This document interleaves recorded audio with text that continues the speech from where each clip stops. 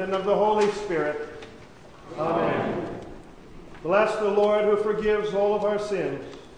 His mercy endures forever. Almighty God, unto whom all hearts are open, all desires known, and from whom no secrets are hid, cleanse the thoughts of our hearts by the inspiration of your Holy Spirit, that we may perfectly love you and worthily magnify your holy name. Amen. Let us confess our sins. Almighty God, merciful of our Lord Jesus Christ, maker of all things, judge of the world, we confess that we have sinned against your divine majesty by thought, word, and deed, provoking your wrath against us. We earnestly repent and are heartily sorry for our sins. We grieve to think of them. Their burdens is intolerable. Have mercy upon us, gracious Father. Forgive us our sins for the sake of your Son, Jesus Christ. Grant that we may serve you in the newness of life, to honor and glory of your holy name, through Jesus Christ our Lord. Amen. Lift up your hearts. The Lord God, according to his promise, is slow to anger, and abounding in steadfast love. Therefore, upon this your confession, I, by virtue of my office, as a called and ordained servant of the word, announce unto you the grace of God. And in the stead and by the command of my Lord Jesus Christ, I forgive you all of your sins, in the name of the Father, and of the Son, and of the Holy Spirit. Amen.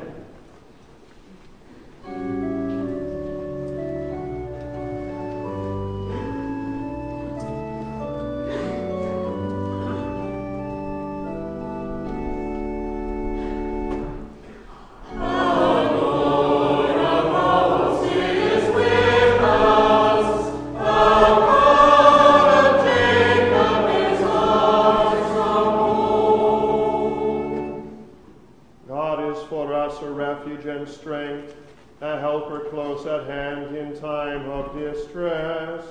So we shall not fear though the earth should rock, though the mountains fall into the depths of the sea, even though its waters rage and foam, even though its mountains be shaken by its waves.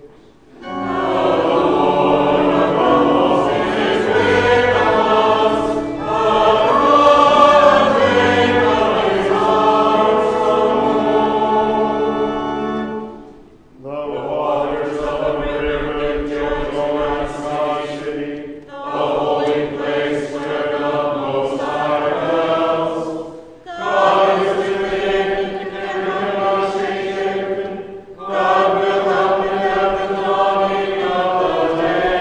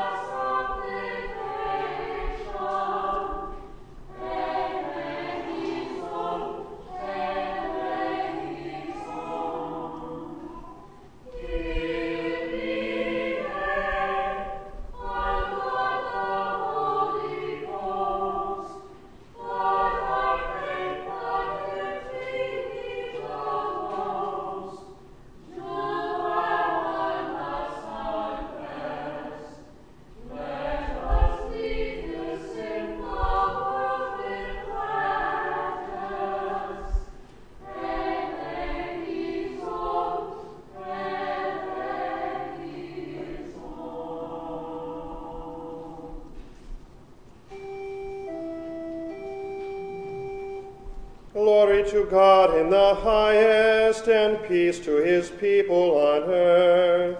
Lord God, heavenly, almighty God and Father, we worship you, we give you thanks, we praise you for your glory, Lord Jesus Christ, only Son of the Father, Lord God and of God, you take away the sin of the world.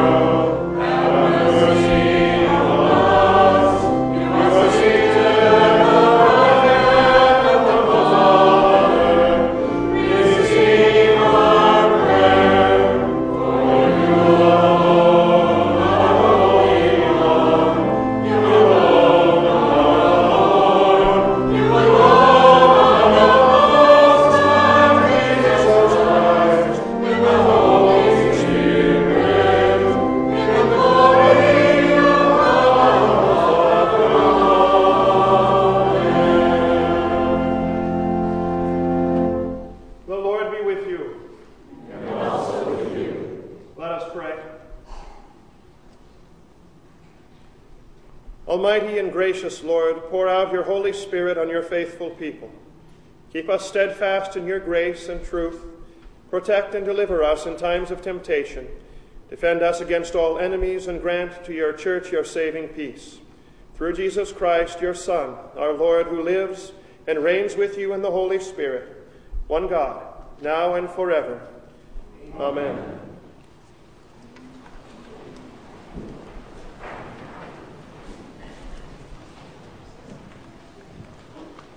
The reading of the Holy Scriptures. The first reading appointed for this, the observation of the Reformation Day, is from the book of Revelation, the 14th chapter. Then I saw another angel flying directly overhead, with an eternal gospel to proclaim to those who dwell on earth, to every nation and tribe and language and people. And he said with a loud voice, "Fear God and give him glory, because the hour of his judgment has come, and worship him who made heaven and earth, the sea, and the springs of water." This is the word of the Lord. Thanks be to God. Great is the Lord, and greatly to be praised, in the city of our God. Walk about Zion, go around her towers. Consider well her ramparts, go through her citadels, that you may tell the next generation that this is God, our God forever and ever. The epistle reading from St. Paul's letter to the Romans, the 3rd chapter.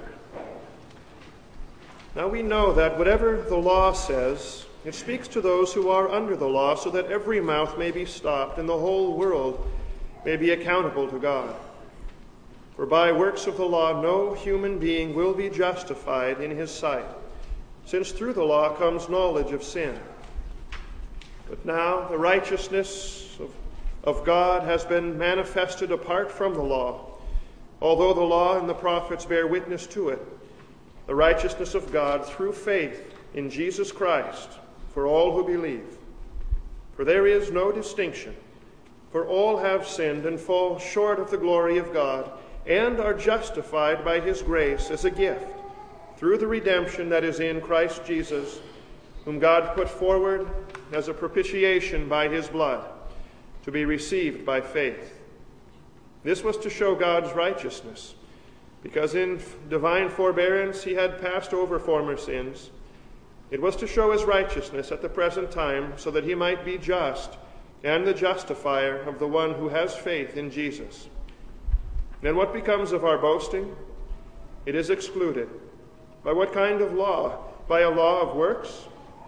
No, but by the law of faith. For we hold that one is justified by faith apart from the works of the law. This is the word of the Lord. Thanks be to God.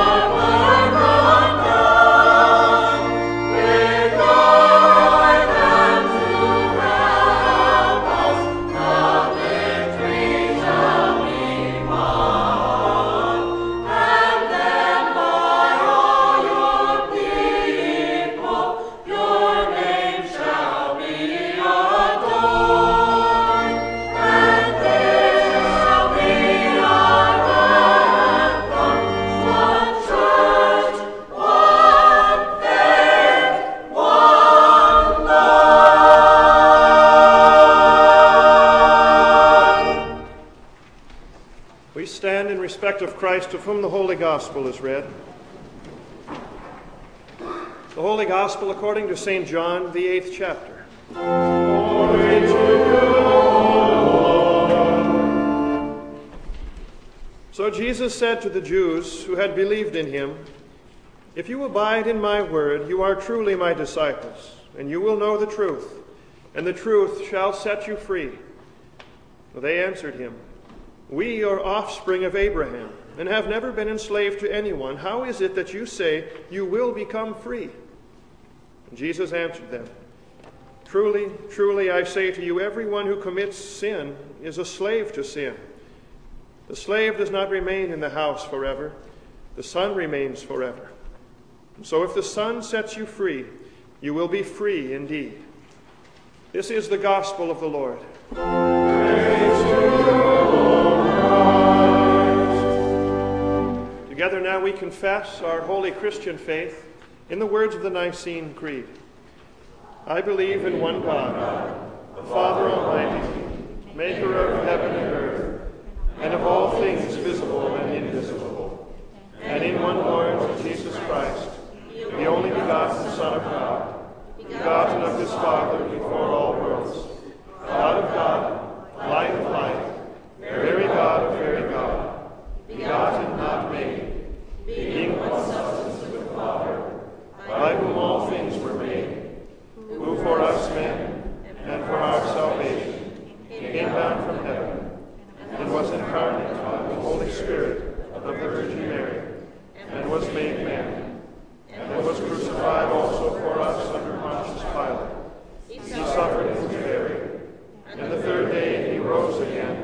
according to the Scriptures, and ascended into heaven, and sits at the right hand of the Father.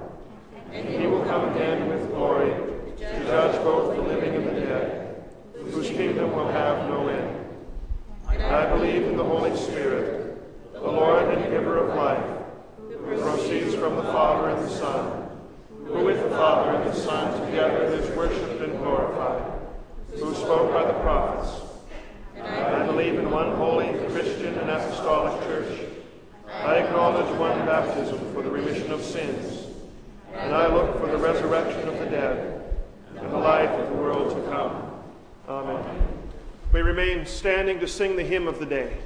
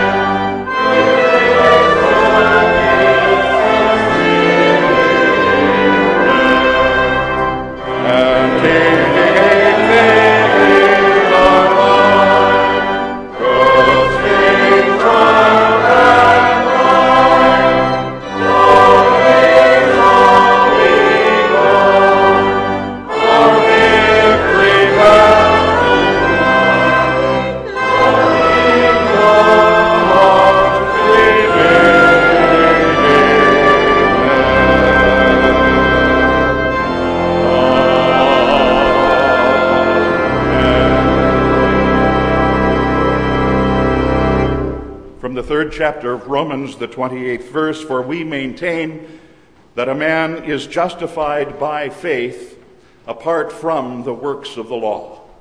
This is our text.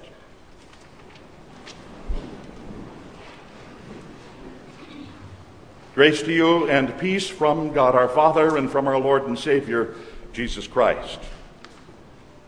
Words. Words are so important. They frame our thoughts. They communicate what we think. Words are so vitally important. In fact, some words are simply too important to be forgotten. I'm reminded of that famous incident, in fact, of a word being forgotten back in 1631. It was 20 years after the first printing of the King James Version was done in 1611. And in 1631, there was a subsequent printing that was made, and the printer forgot an important word. He forgot the little word "not" in the 6th commandment, as it was presented in that Bible. And so, to the chagrin of many clerics and to the delight of many debasers, the ending statement was, "Thou shalt commit adultery," rather than "thou shalt not." One little word can make such an amazing difference. And most of the copies then, after that printing mistake was made, most of the copies were recovered. They were recalled. They were destroyed by King Charles I. But 11 copies were never recovered again. And those 11 copies became known as the Wicked Bible. And there are a few copies of the Wicked Bible that still remain to this day. In fact, you can see one of the copies of the Wicked Bible on display in the Bible Museum in Branson, Missouri. Or there's another Bible, a Bible with a changed word in it, showing again what a difference a simple word can make. It's called the Printer's Bible. The Printer's Bible because in 1702, a proofreader who may well have been at odds with the printer who hired him saw nothing wrong with a change in the wording of Psalm 119. The words of King David were supposed to read, "Princes have persecuted me without cause." And of course there was a mistake, and so it read, "Printers have persecuted me without cause." And subsequently it was known as the Printer's Bible. Words are important. The omission of words is important. Words that can't be compromised are important. Words that can't be forgotten are so important. Words that speak to the central doctrine of our Christian faith are indeed the most important words of all. The central teaching of our faith, that teaching of Christianity that's foundational to every other teaching, that teaching of how we are justified before God. How does God justify us? Those are the most important and critical teachings of the Christian faith. How we are made right with God the Father through the intercessory work of God the Son. No words in all of Christendom, no words in all of Scripture are more important than these.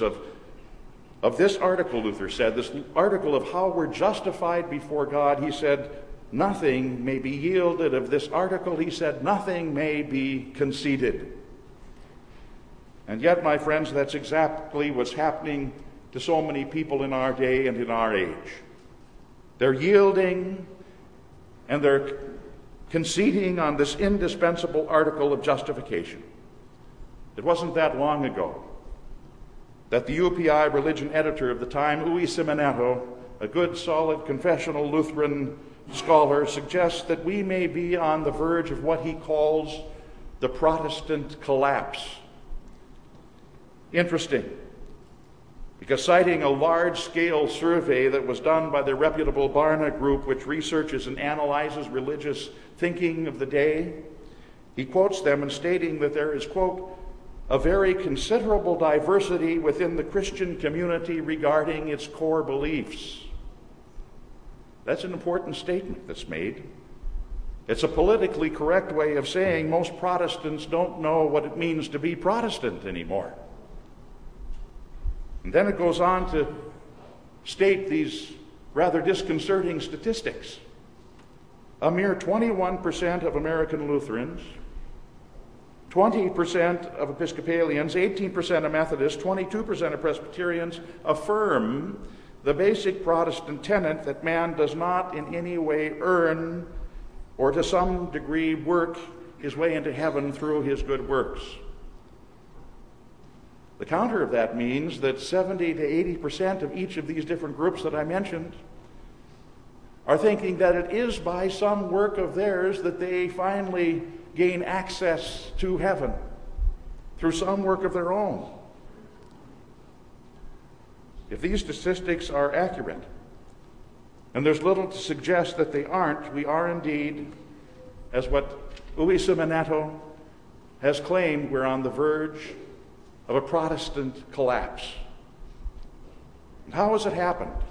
How have so many strayed so far from that apostolic faith of our fathers? I'll tell you how it's happened. It's happened because too many have forgotten words. They've forgotten words too important to be forgotten. It's happened because all too many have relegated the words of Holy Scripture to the sidelines by saying they simply don't apply to the here and now, or they have to be reshaped and reformed to make them applicable to the here and now. It's happened because others have denied the importance or discounted the importance of doctrine. They've disowned the creeds. They've dismantled the confessions of ancient Christendom. It's happened because there are others who have carelessly discarded the time-tested liturgy of the church and have instead bartered great hymns of grace about Jesus Christ for shallow, Christless, crossless songs. The words of faith are important, but they're words that are being forgotten. They're words that are being lost to a whole generation which is not being taught to know them and to love them and to teach them to their children. Luther, well aware of what happens to men and women and to churches and generations when they forget these important words and who allow the Word of God to be forgotten, pleads with his fellow Germans to receive God's grace, his words, with gratitude, with thanksgiving, and to teach it faithfully to their children. Listen to what he says. He says, use God's grace and word while it's still at hand. For you have to know, he says, that God's grace and word is like a traveling shower, which doesn't return where once it's been. Look, he says, it was once with the Jews, but now it's gone from them. They have nothing.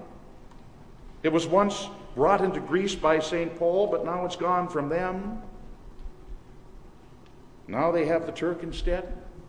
Rome and Italy have also had it, but now it's gone from them, and they have the papacy.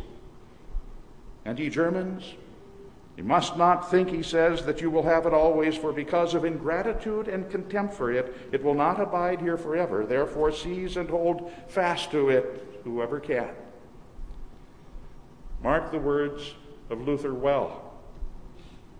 When the word of God, when the grace of God are gone, when the words of the church's apostolic faith have been silenced, then will be forgotten the most fundamental of all Christian doctrines, the doctrine of justification.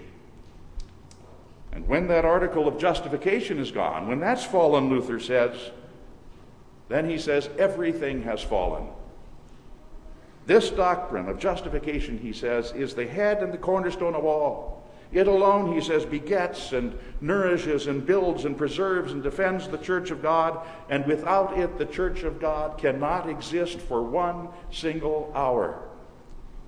Now, what is this scriptural doctrine which is so fundamental and essential for the life of the church that it can't exist without it even for a single hour? This divine truth upon which the church is built, this divine truth without which the church falls, simply put, it's this. It's what our text for today so simply and beautifully says, namely that we are justified. We're declared just before God. We're declared holy before God simply by faith alone, sola fide, apart from any good works on our part. That's it. Or as St. Paul put it a few verses earlier, in Romans chapter 3, he says, for all have sinned and fallen short of the glory of God, and we are justified freely, he says, by his grace, sola gratia, through the redemption that came by Christ Jesus, solus Christus. I know it seems so unbelievably simple. Perhaps that's part of the problem with it all. It's so often disbelieved by people and compromised by people because it is so simple. It's so simple because what it says is that he has done it all for you. Our sinful nature rails against that thought, against that divine notion. In fact, we might even say that divine insistence that there's absolutely nothing that we can do to save ourselves. And that there's not even a little bit, and stop and think about this, there's not a little bit, there's not even a nanobit.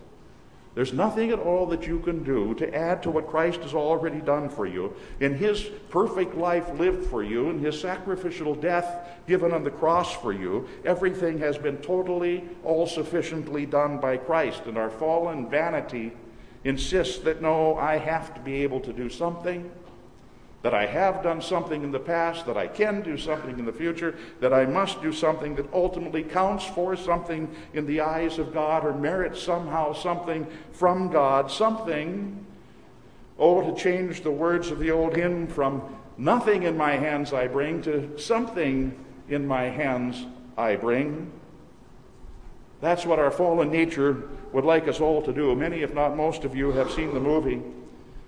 Probably you own the DVD entitled Luther. If you haven't done so already, take it out, view it for Reformation this year. Do it every year. So vivid in it are the scenes of Luther after an 850-mile-plus walk from Nuremberg to Rome.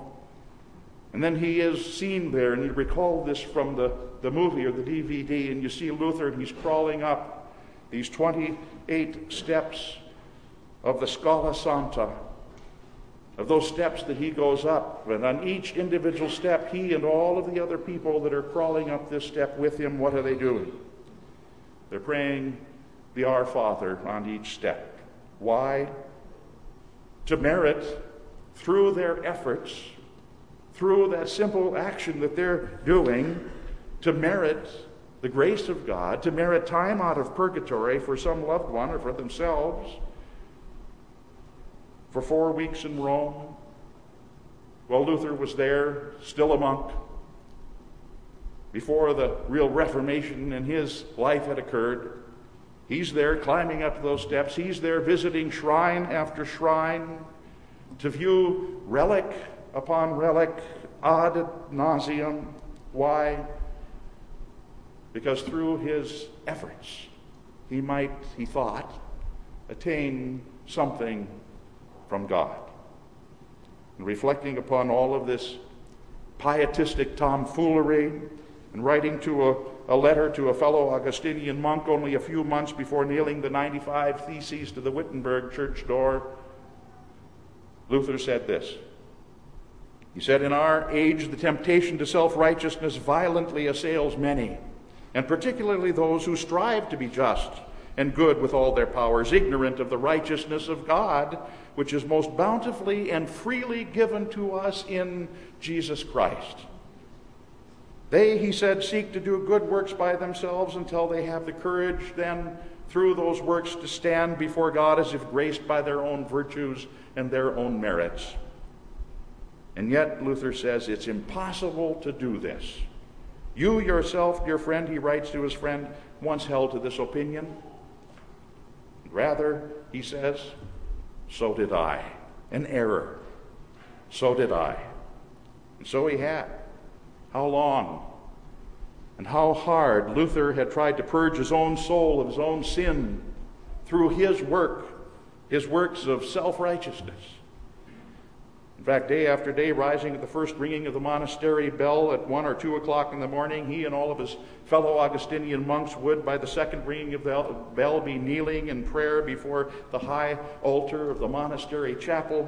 They'd be appealing there to the Virgin Mary to intercede for them with her Son.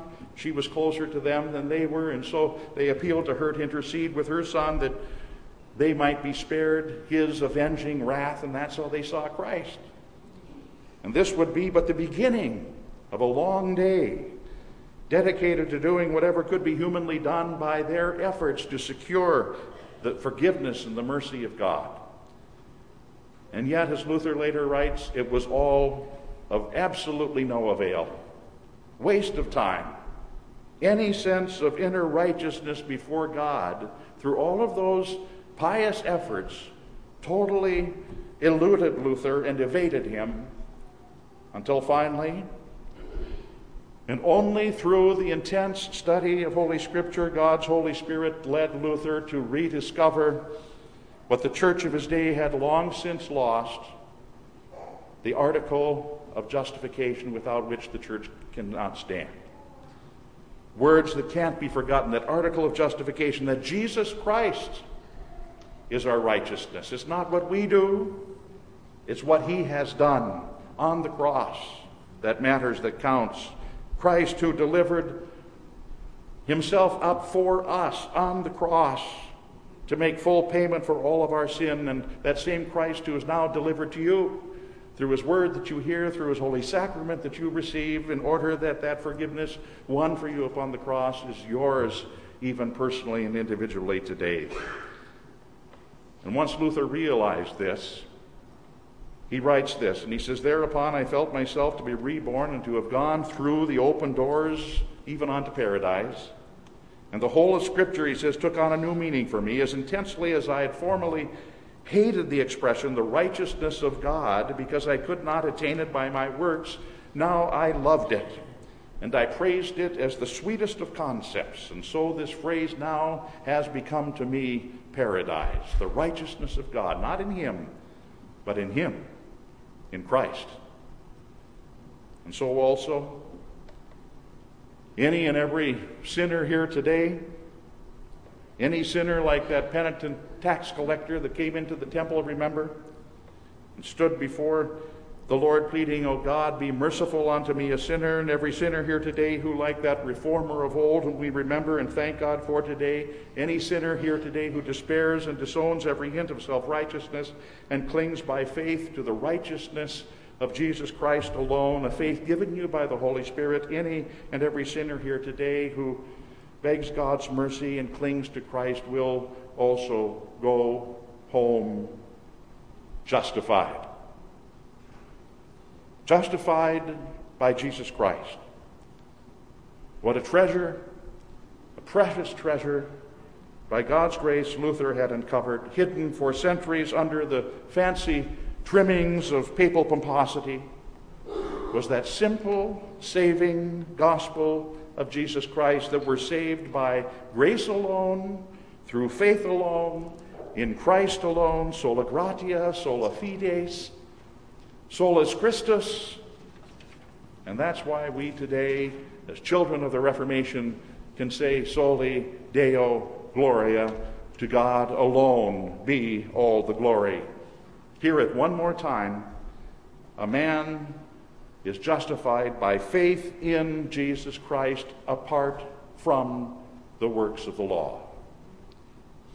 It's by these words that the church lives, and it's with these words that the church's children dare to die. These, my friends, are simply words that cannot be forgotten. In the name of the Father, and of the Son, and of the Holy Spirit. Amen.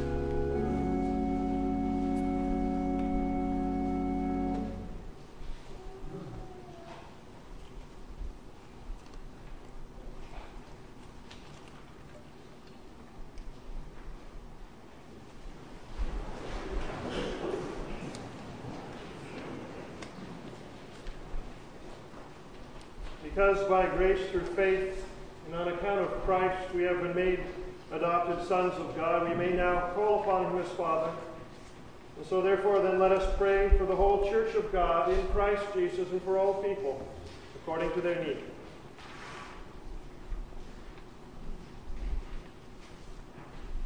Lord God, you have called men and women and children of every generation to confess your name before men.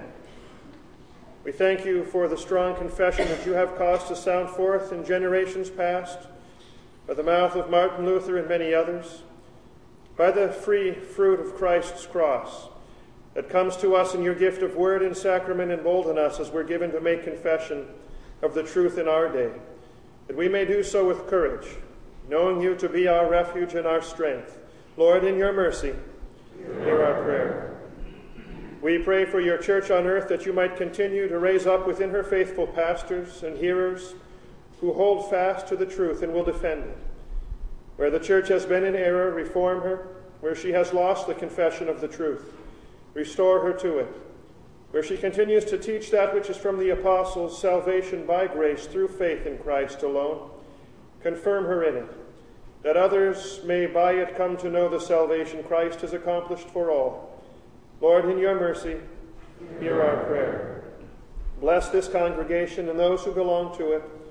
Bless also our district and synod, that each and those who oversee each may be a blessing to the many. Lord, in your mercy, hear our prayer. Hear our prayer, O Lord, for good and just government throughout the kingdoms of the world, but especially here in our land. Preserve our election process from disorder. Through these processes, accomplish your will, that laws and leaders may be established in accord with it, or that occasion may be given for your church to confess your will and truth against any legislation that would establish civic ordinance opposed to it. Lord, in your mercy, hear our prayer. Lord, from whose hand even the sparrows are fed, through the kindness of your people, remember those who suffer from hunger and homelessness and poverty or unemployment, and in your great mercy and love, preserve and relieve them. Lord, in your mercy, hear our prayer. For those who are infirm or ill or recovering from ailment or procedure, including Eni Ubo and Vic Small, and Del Welch, husband of former member Marion Lycan Welch, who now undergoes testing in an effort to preserve his foot in the use of it. Also, homebound members of the congregation, Paul Duell and Dick and Elsie Much, and Marguerite Helt and Ruth Alfeld and Bob and Dorothy Latham and Hugh Ryan. We pray that you would grant healing to their bodies and strength of soul to them to bear their infirmities with patience and in faith. Lord, in your mercy, hear our prayer. God of all comfort, attend in divine compassion to those who mourn, including the family of member and brother in Christ, Robert Hargis, who was called home to heaven on Friday. Be also with Joe Ovren and his family at the death of Joe's father. Teach your people to cast all of our cares upon you, for you dearly care for us. Lord, in your mercy, hear our prayer. God of all good, with Sean and Nancy O'Brien, we give you thanks for the 34 years of marriage with which you've blessed them. Ever be the strength in their life and the source of their love for one another. Lord, we give thanks also with you and with the whole church, and particularly with St. Paul's Lutheran in Beecher, Illinois, who today received the gift of a new pastor, Pastor Nathan Muehlberg, son-in-law of Pat and Chris Stainer, who today is ordained into the office of the Holy Ministry and installed as their pastor. For him and his service there in that place, we give thanks and we ask you to produce much fruit through it. Lord, in your mercy, hear our prayer. Gracious Lord Jesus Christ, placing aside all of our efforts, let all who approach your table today do so with confident faith in your atoning work, now delivered to us through your very body and blood, under the bread and wine of the Blessed Supper. May each, receiving it in faith, go home today, knowing himself to be justified by your grace. Lord, in your mercy, hear our prayer. Grant, Lord, that we would, by the Holy Spirit, believe what you have taught us and live in accord with your word, that holding fast by grace to your word, we may be made strong in faith and ultimately comforted in life and in death. through Jesus Christ, your Son, our Lord, who together with you and the Holy Spirit lives and reigns one God, now and forever. Amen.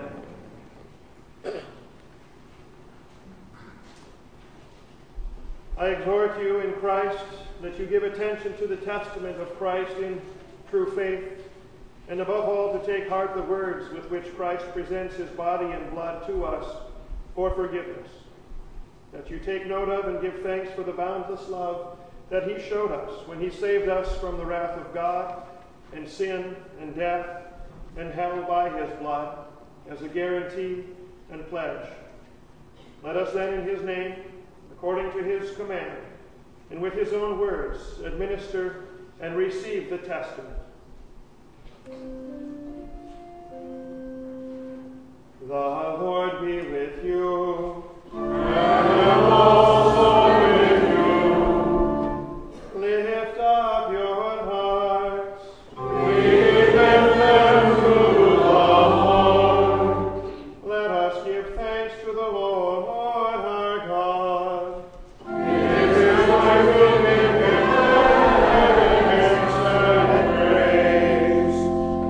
It is truly good, right, and salutary that we should at all times and in all places give thanks to you, Holy Lord, Almighty Father, everlasting God, through Jesus Christ our Lord, who on this day overcame death and the grave, and by his glorious resurrection opened to us the way of everlasting life. Therefore, with angels and archangels, and with all the company of heaven, we laud and magnify your glorious name, evermore praising you and saying,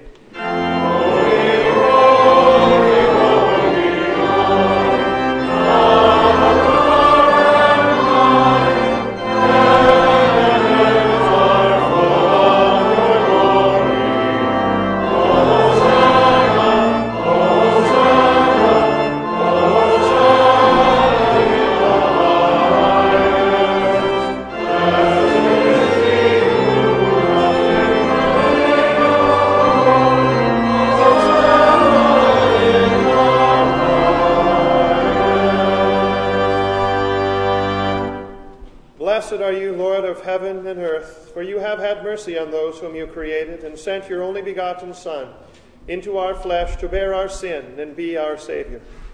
With repentant joy we receive the salvation accomplished for us by the all-availing sacrifice of his body and his blood on the cross.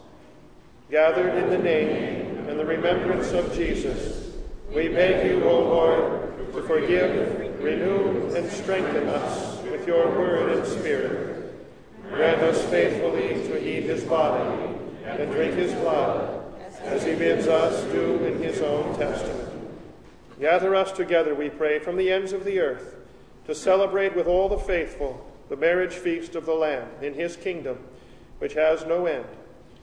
Graciously receive our prayers. Deliver and preserve us. To you alone, O Father, be all glory, honor, and worship, with the Son and the Holy Spirit, one God, now and forever. Amen. Our Father, who art in heaven, hallowed be thy name.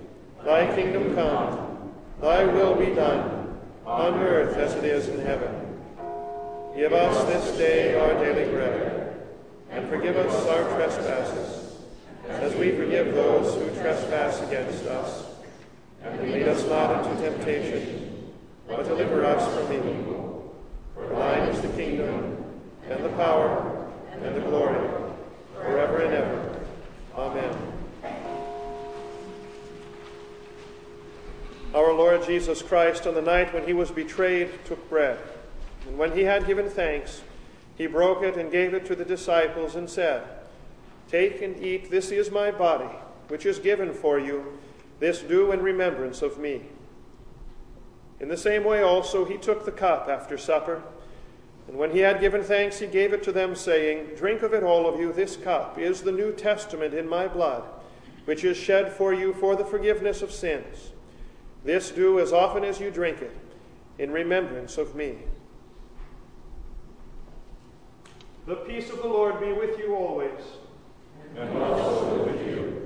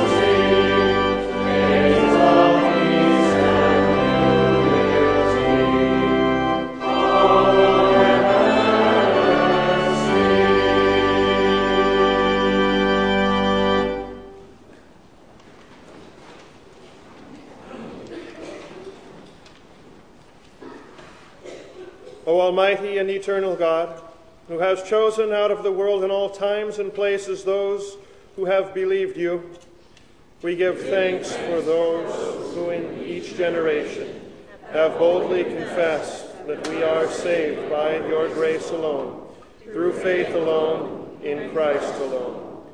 Especially do we praise you this day for your faithful servants through whom, in times past, you restored and recalled and reformed your church to its first profession and proclamation of the gospel of your Son, Jesus Christ, our Lord. Mercifully keep your church in the true knowledge and understanding of your word. Let your Holy Spirit ever dwell in us, that defended from all, we may be confessors of Christ in our day. Enable us to share that holy faith which we, by your grace, received from those before us, that through your church, the unchanging gospel of Christ may be declared in this changing world. Amen. Receive now the benediction of our Lord. The Lord bless you and keep you. The Lord make his face to shine upon you and be gracious unto you. The Lord lift up his countenance upon you and give you his peace. Amen.